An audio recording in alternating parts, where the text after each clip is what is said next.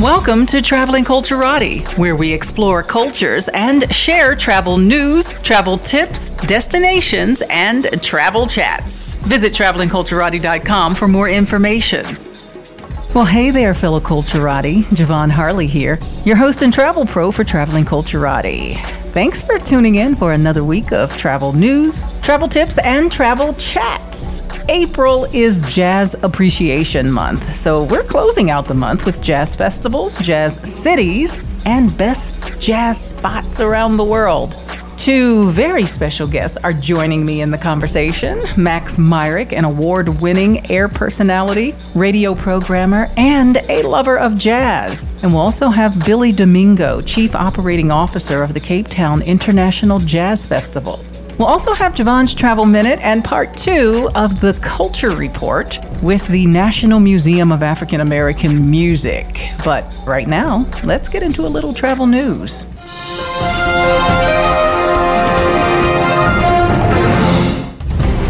France is set to start lifting restrictions for vaccinated foreign travelers in May. France's president, Emmanuel Macron, said that France will lift its restrictions on non-EU travelers, including those from the United States for summer travel. The president revealed that French ministers are finalizing the technical discussions over how best to begin easing restrictions, with officials working to develop a system that would enable vaccinated French, European, and also American citizens to travel more freely this summer, stating, "We will progressively lift the restrictions at the beginning of May," signaling that France will rely upon some variation of a so-called vaccine passport to restart foreign travel. France is currently contending with another wave of COVID-19 infection and in the midst of its third national lockdown since the pandemic began. This most recent surge in France is also fueled by the country's lag in getting its residents fully vaccinated. But the president has said that Europe's vaccine production has accelerated, and they have gained momentum so that France should now hopefully be on track to meet its targets.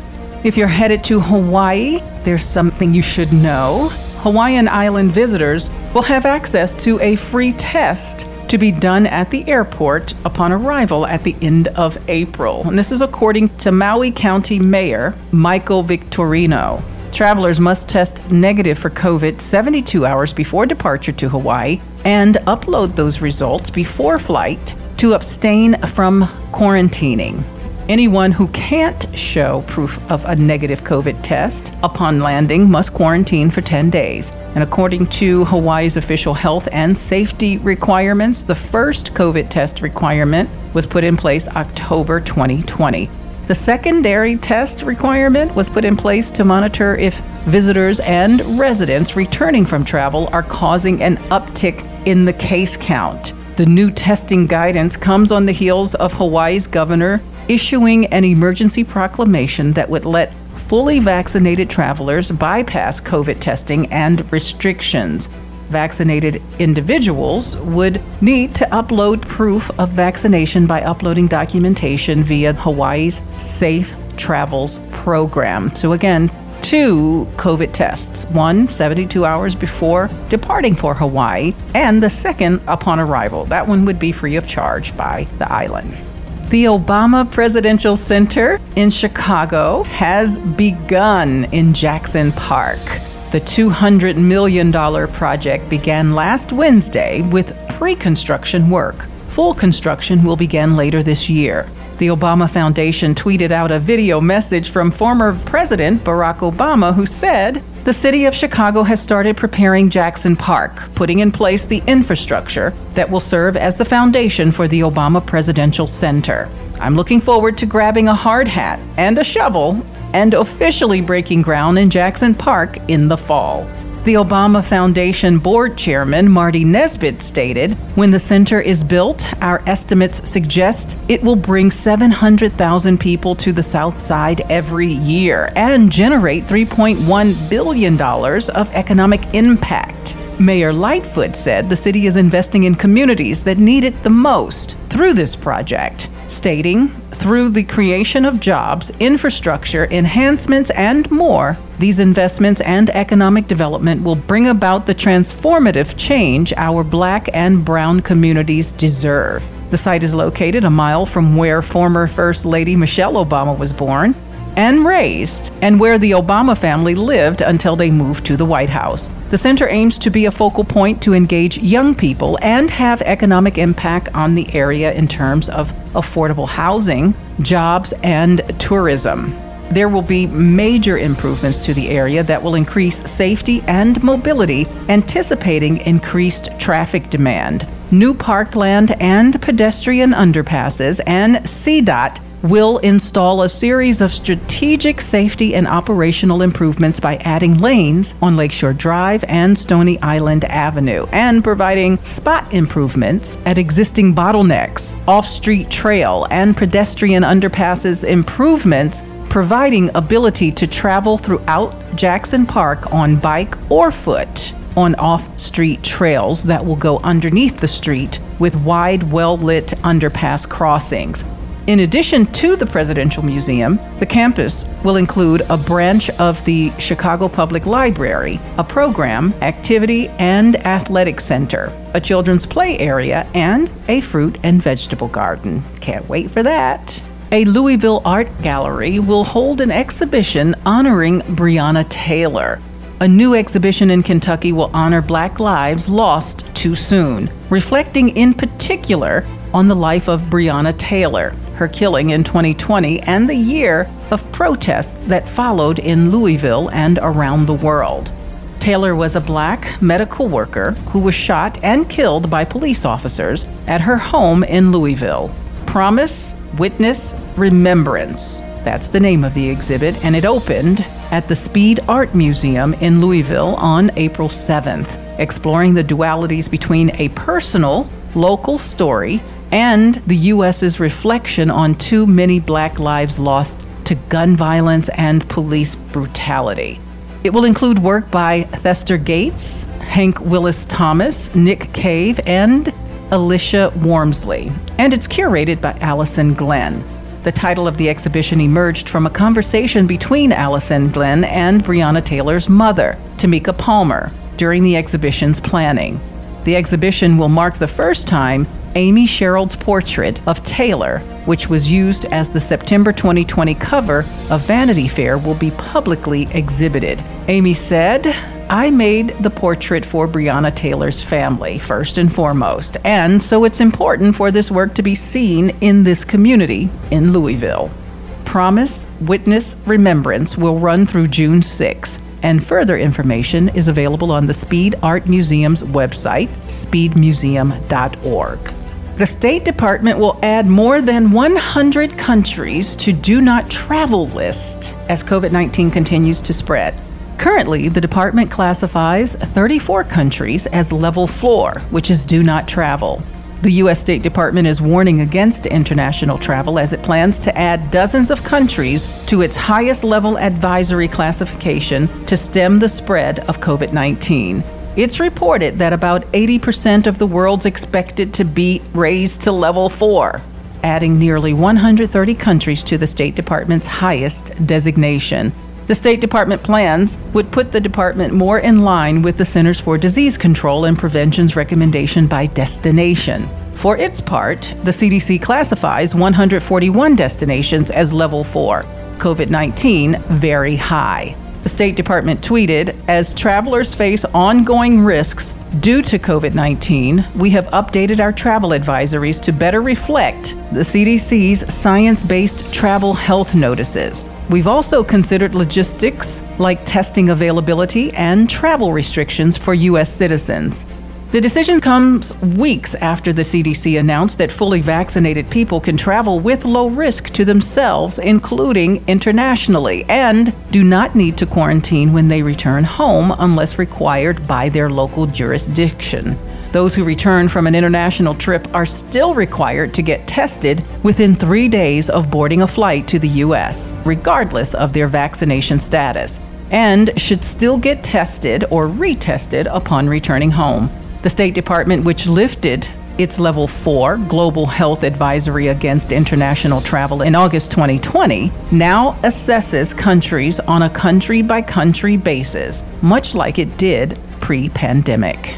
American Airlines will bring back drink service to premium passengers starting in May.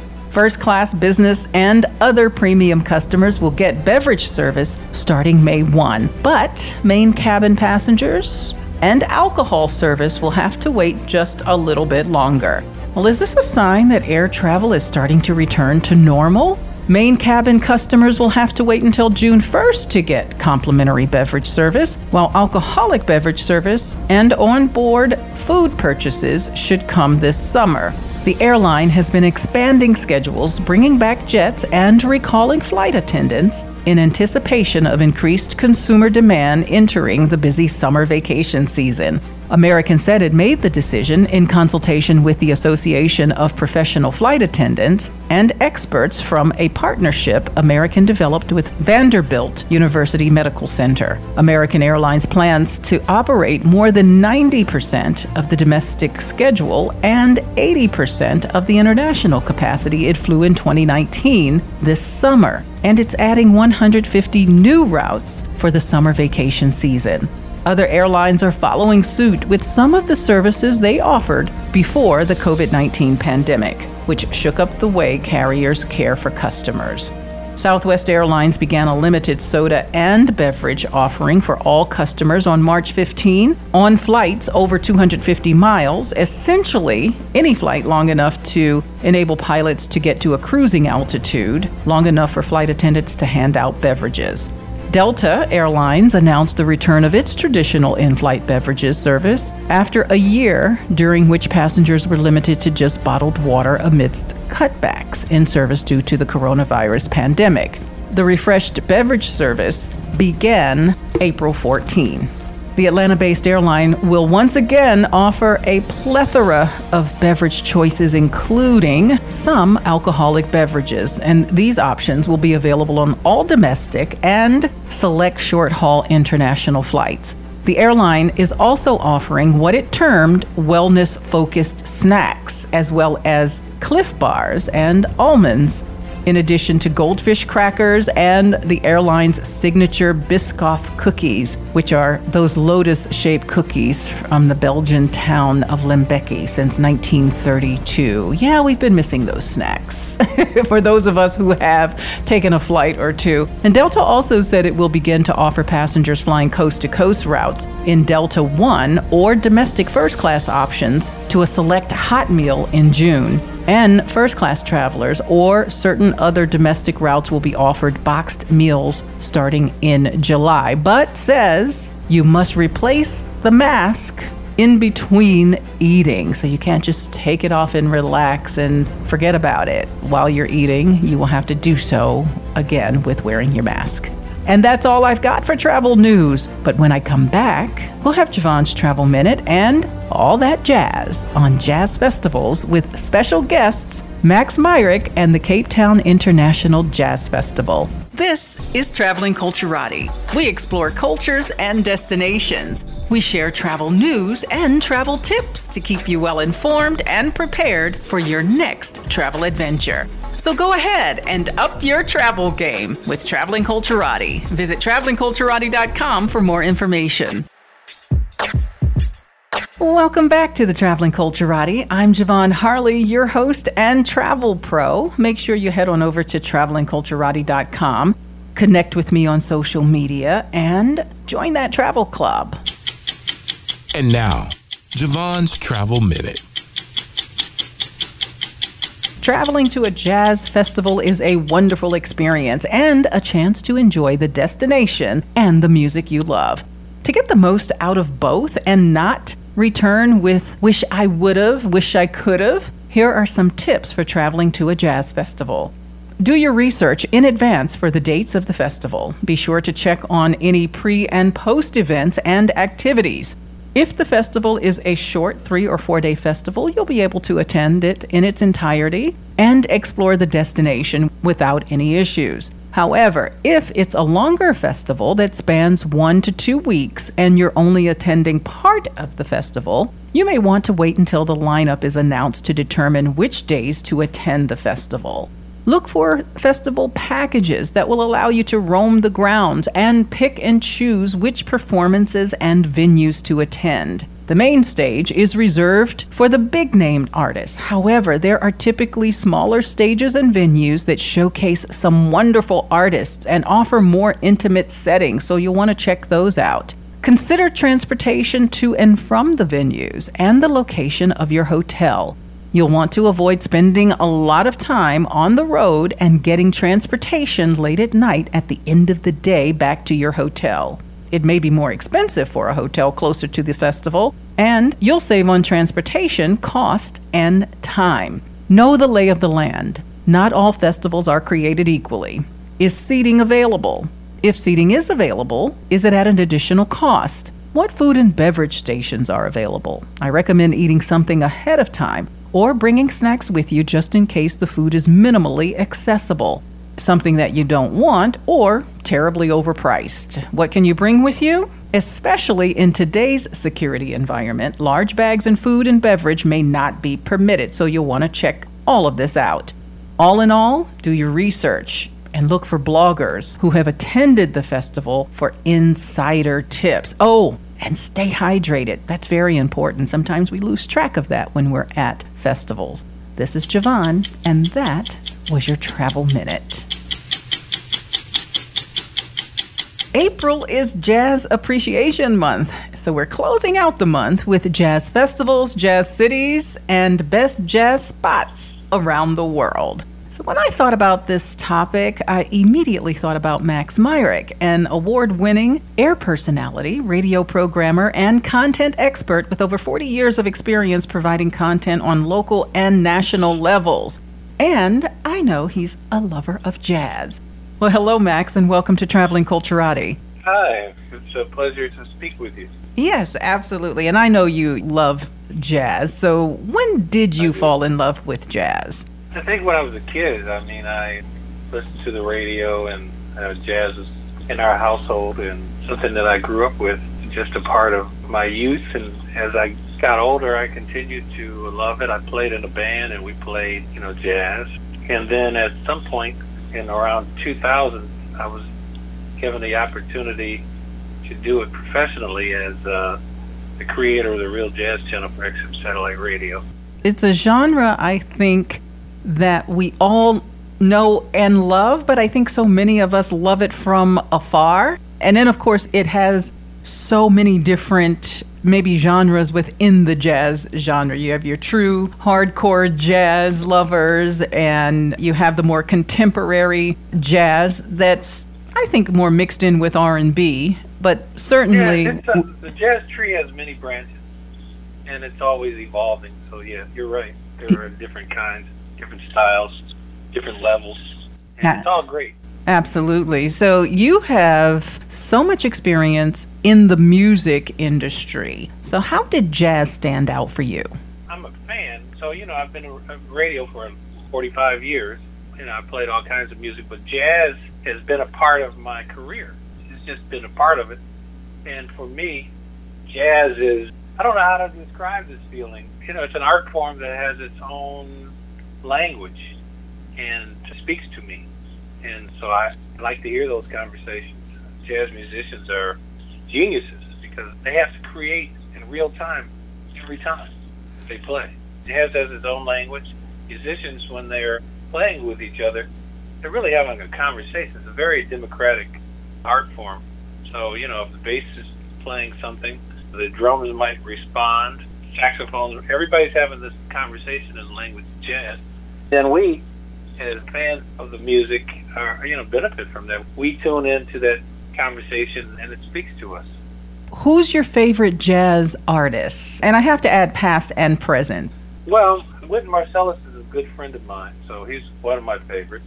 He's a genius, and I love his music, his compositions, and what he stands for in terms of, of keeping this genre alive, keeping it on track. I like a lot. I like the young guys that are trying to, doing their thing.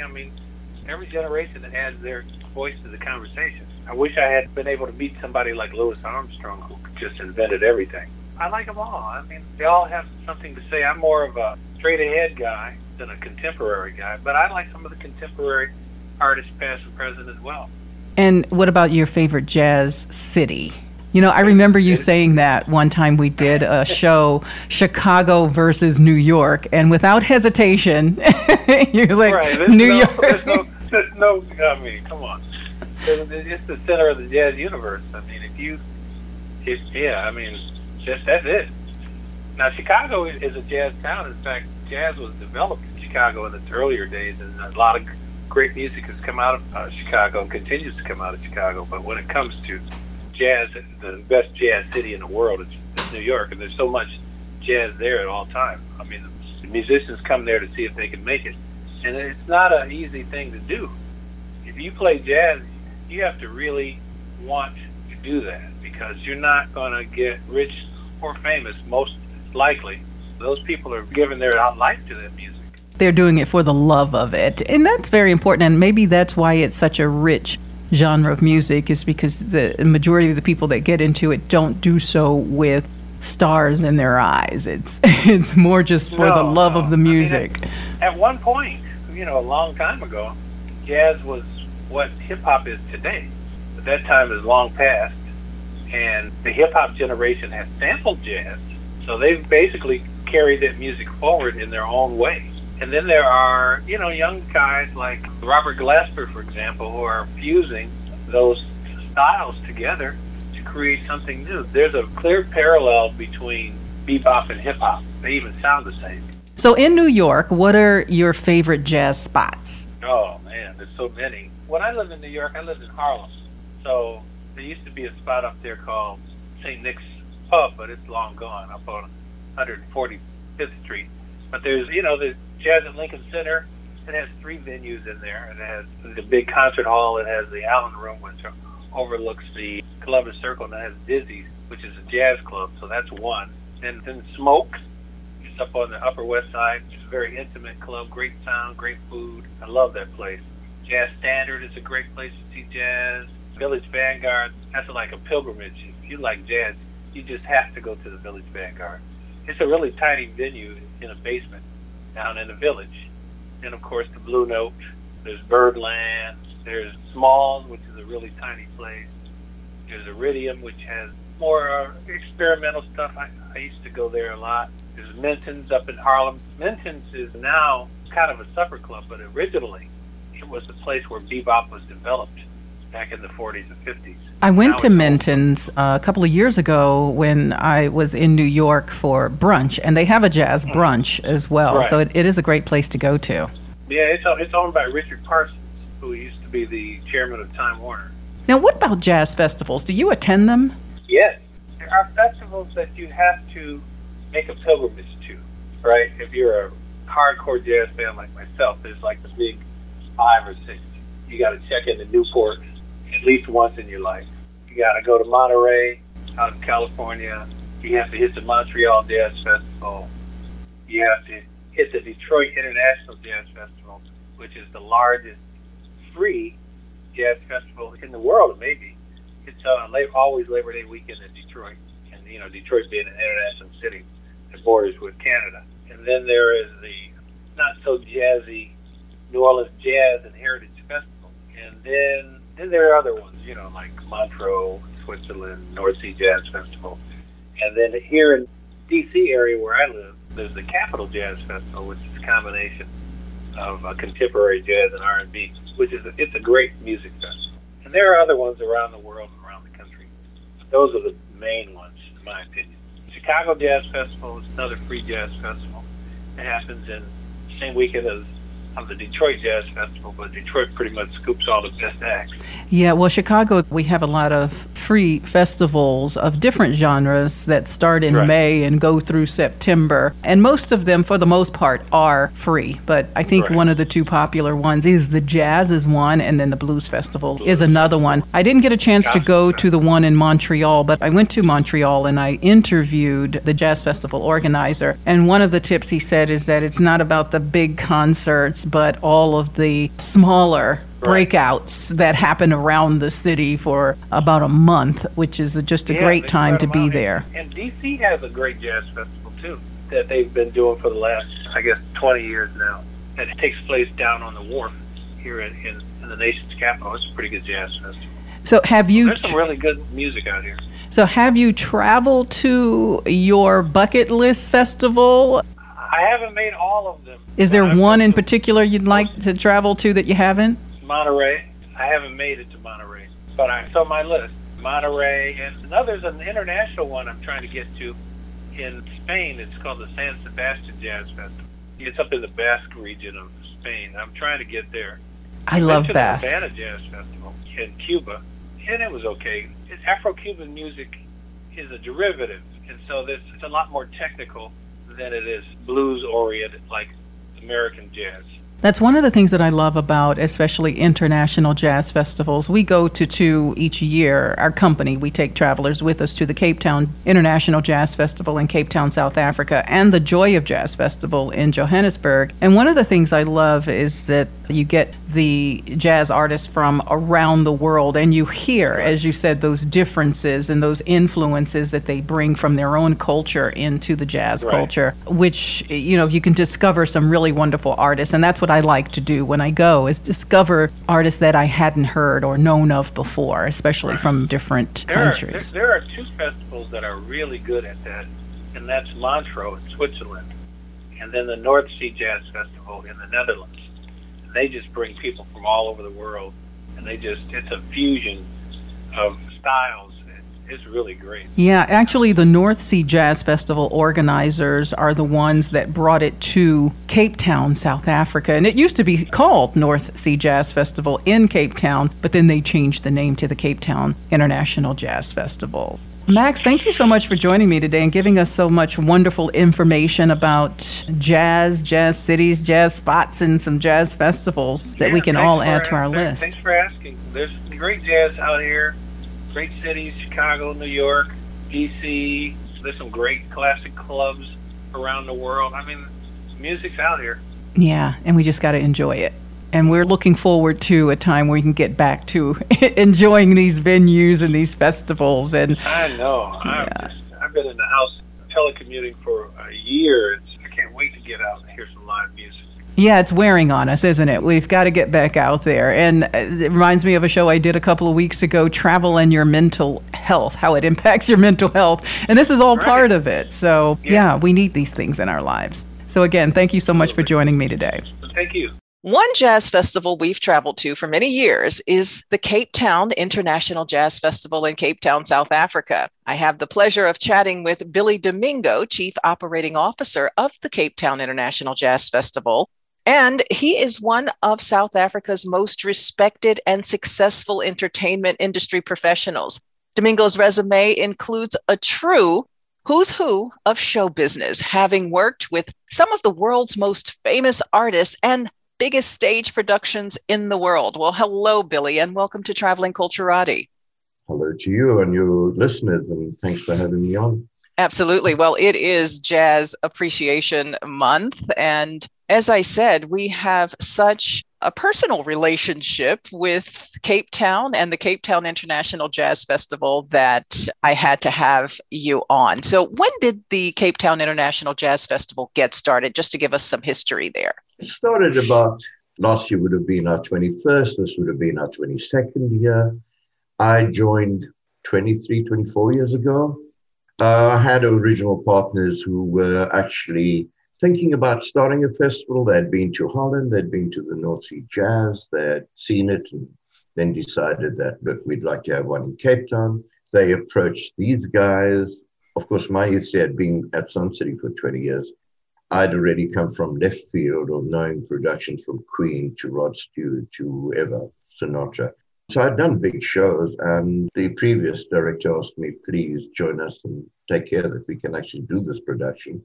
And I joined, and yeah, the rest is history. Everyone's gone. It's just me left. But Siobhan, it takes a village to raise a child. And, when I hear people say me, it's not true. I have an incredible team. I'd say about 90% are female, and that's not a curse. It is a blessing. They have been phenomenally multitasking. And they brought into the ethos of what the Jazz Festival is all about. And that was creating a platform from which we can actually showcase to the world what Africa is about. We are not about children running around with lots of flies flying around and starving. We are a cultured society through the whole of Africa. Yeah, there are places where there's impoverished, and there's hunger and there's a lot of things that aren't right. But in the whole, the spirit of Africa has always been my blessing. I am born an African. I will die an African. And the music of Africa has always excited me. This is my 52nd year in music. I started in theater as a person of color. I was then told you're very good within 6 months, but we cannot make you stage manager because you would have to give white stagehands instructions, and that was illegal. I persevered. I did not allow that to beat me because, like President Obama, if you say I can't, I shall. And I started theater, ballet, opera, and theater as on a whole. My love for theater then took me into music, and I loved the sounds of Earth, Wind and Fire, the Motown sound, that just rhythm. People say it's a jazz festival, you should love jazz. Define jazz. Tell me what jazz is. I'm a festival director, one of the founders of the Jazz Festival, but I like music. And if jazz is a genre that I still haven't defined of music, then I am a huge advocate for. Our first trip to South Africa was more than 20 years ago. And actually, the Jazz Festival was still being called the North Sea Jazz Festival then. This was before we started bringing the groups over. But as I said, we've been bringing groups over to South Africa for more than 20 years and attending the Cape Town International Jazz Festival for a good portion of that. So why Cape Town? Why, as you said, with the North Sea Jazz Festival, why was Cape Town a place to have the International Jazz Festival? Well, I think the original Rashid Lombard, who I've known since I was about 12, who was like the founder. We were all from Cape Town. So we were born there and we were raised there.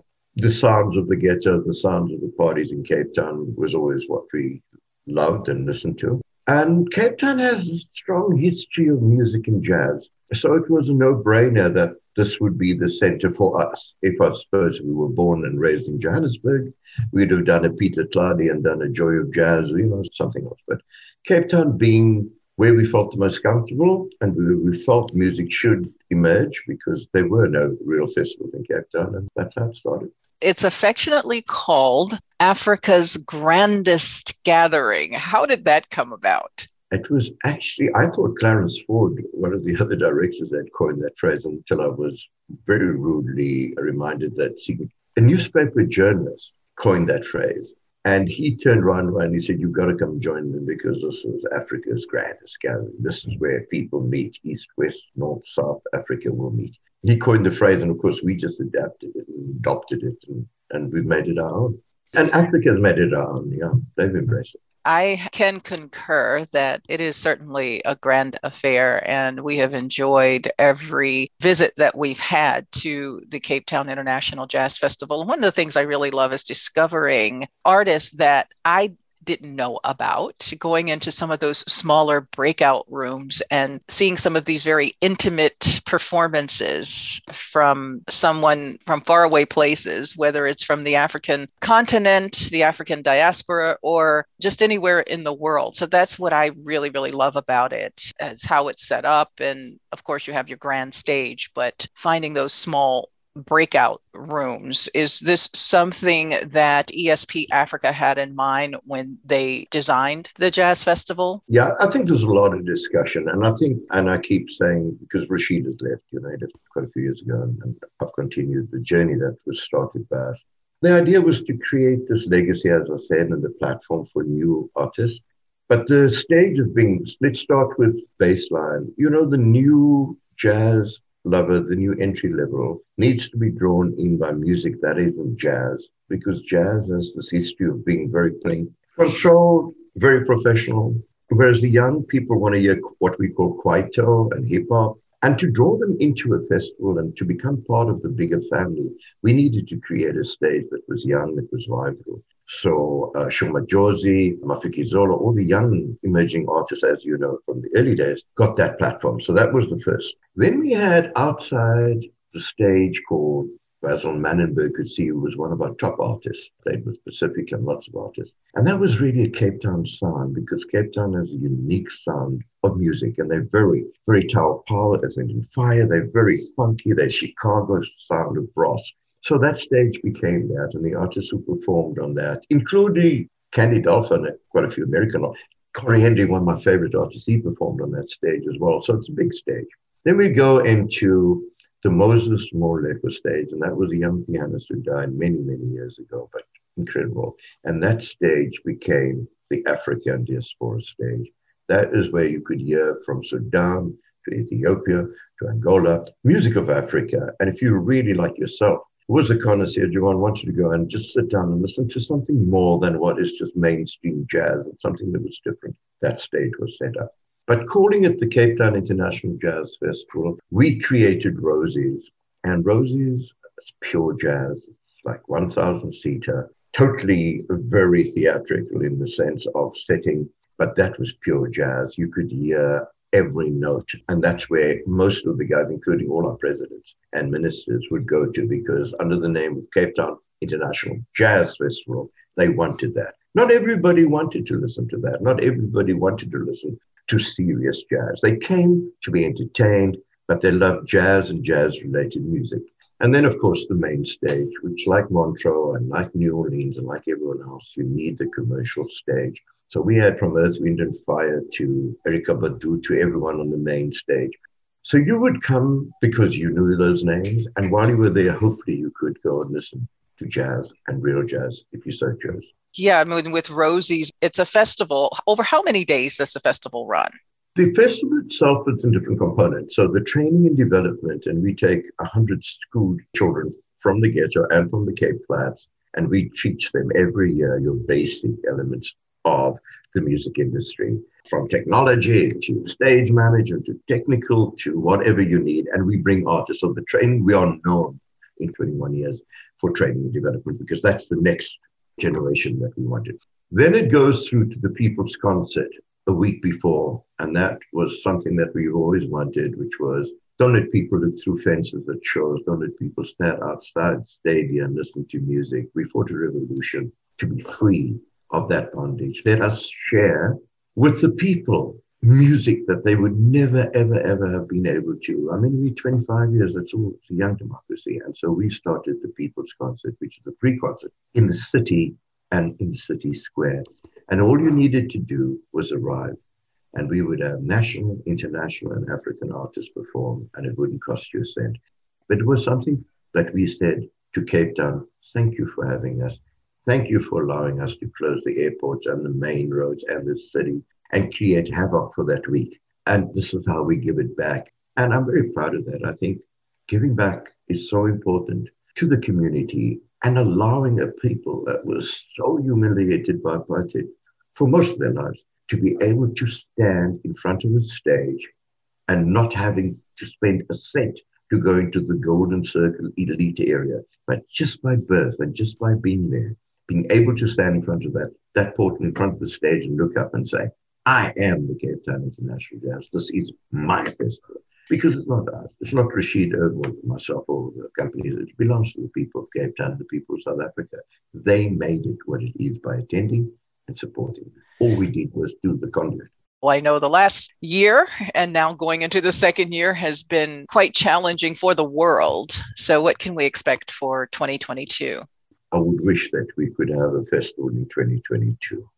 I am monitoring with the whole group we call Capenza, which is mostly promoters of color. We've been monitoring how we can get together as a form to have a festival, and when we're going to be allowed to.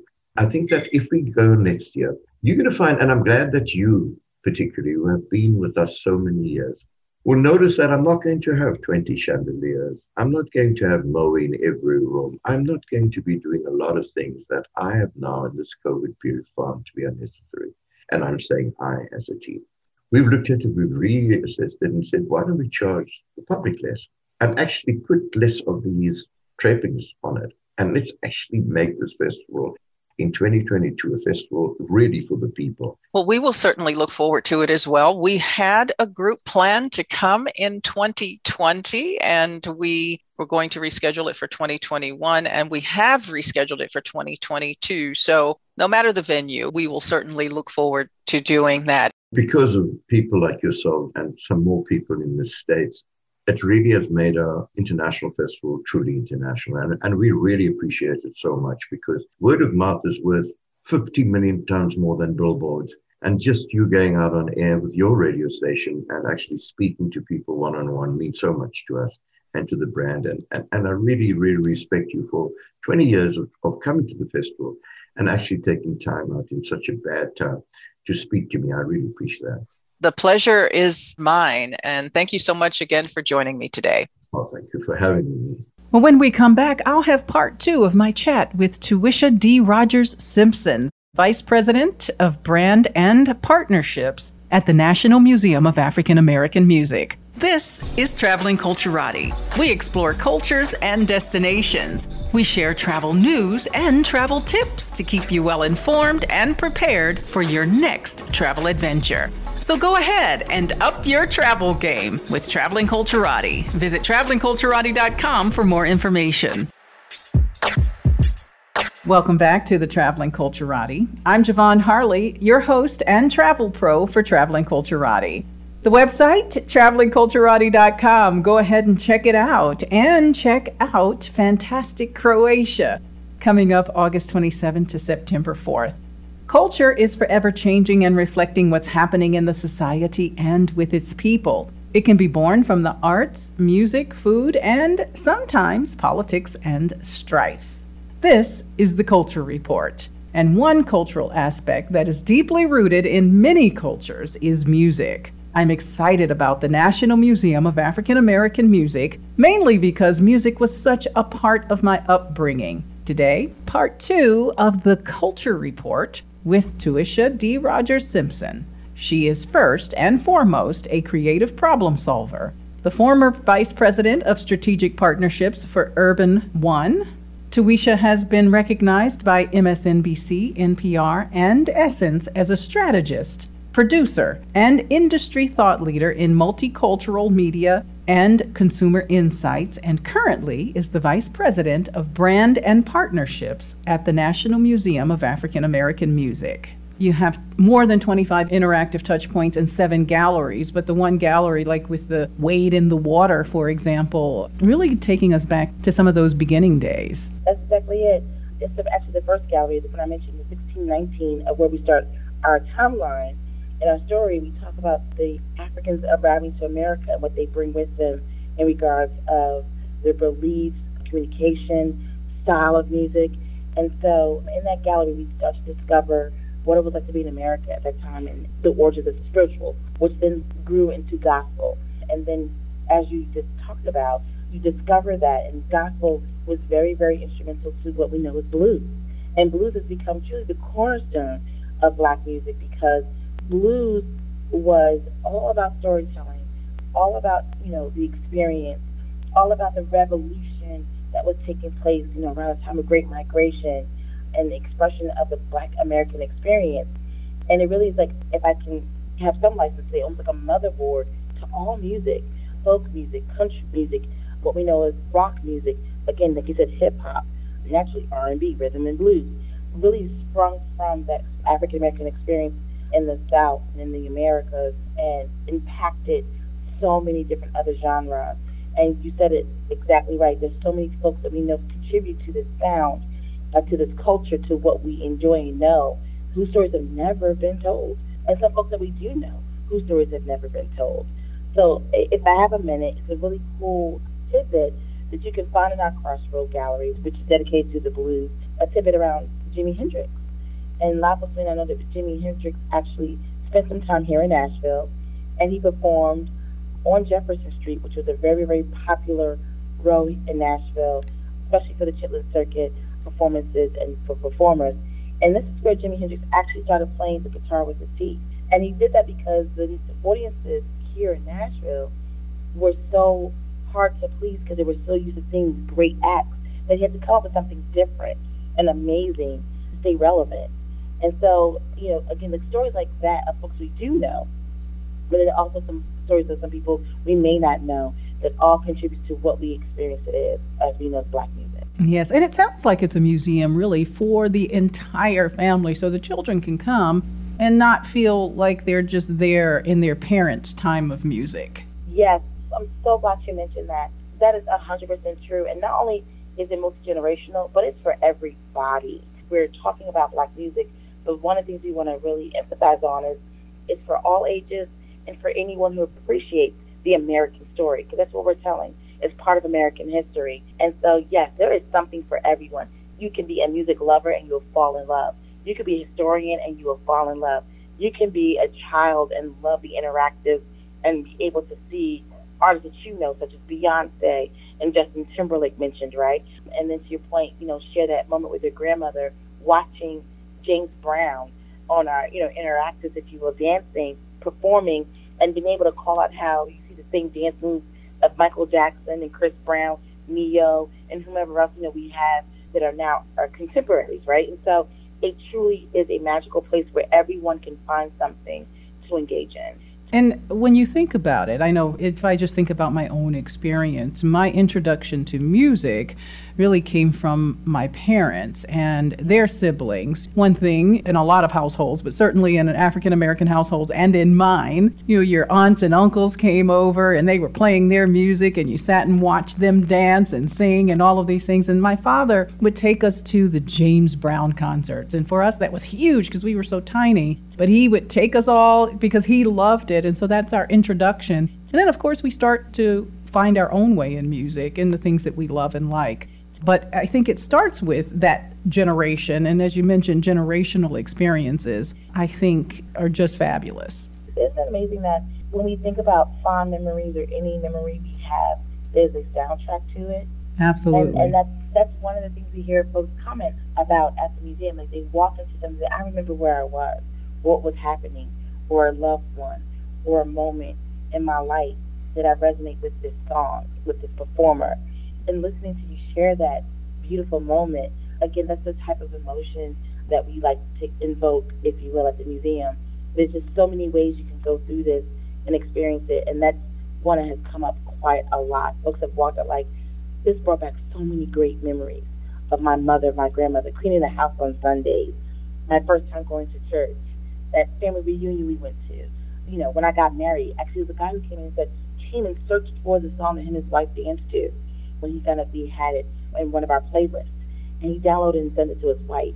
I don't know how to explain how amazing that is, that even on a deeper personal level, again, the way we're able, this museum has been constructed to touch people in that type of way. Absolutely. Now, I was reading about it being a tour, so I was wondering, are there docents and guided tours, or is it self-guided? We do have docents, but our docent program, due to COVID, is not active yet, but it's something to look forward to. And a lot of museums have suspended that particular part. Now, what about groups? Yes, so we do have group sales, because the way groups work, just like everyone else in COVID, if you're in a group, an identified group, you're more than welcome to go to the museum. Post-COVID, yes, we sales, those group discounts, and we welcome groups. We are really encouraging everyone to think about this again as a huge attraction. We have so far hosted corporate groups, families.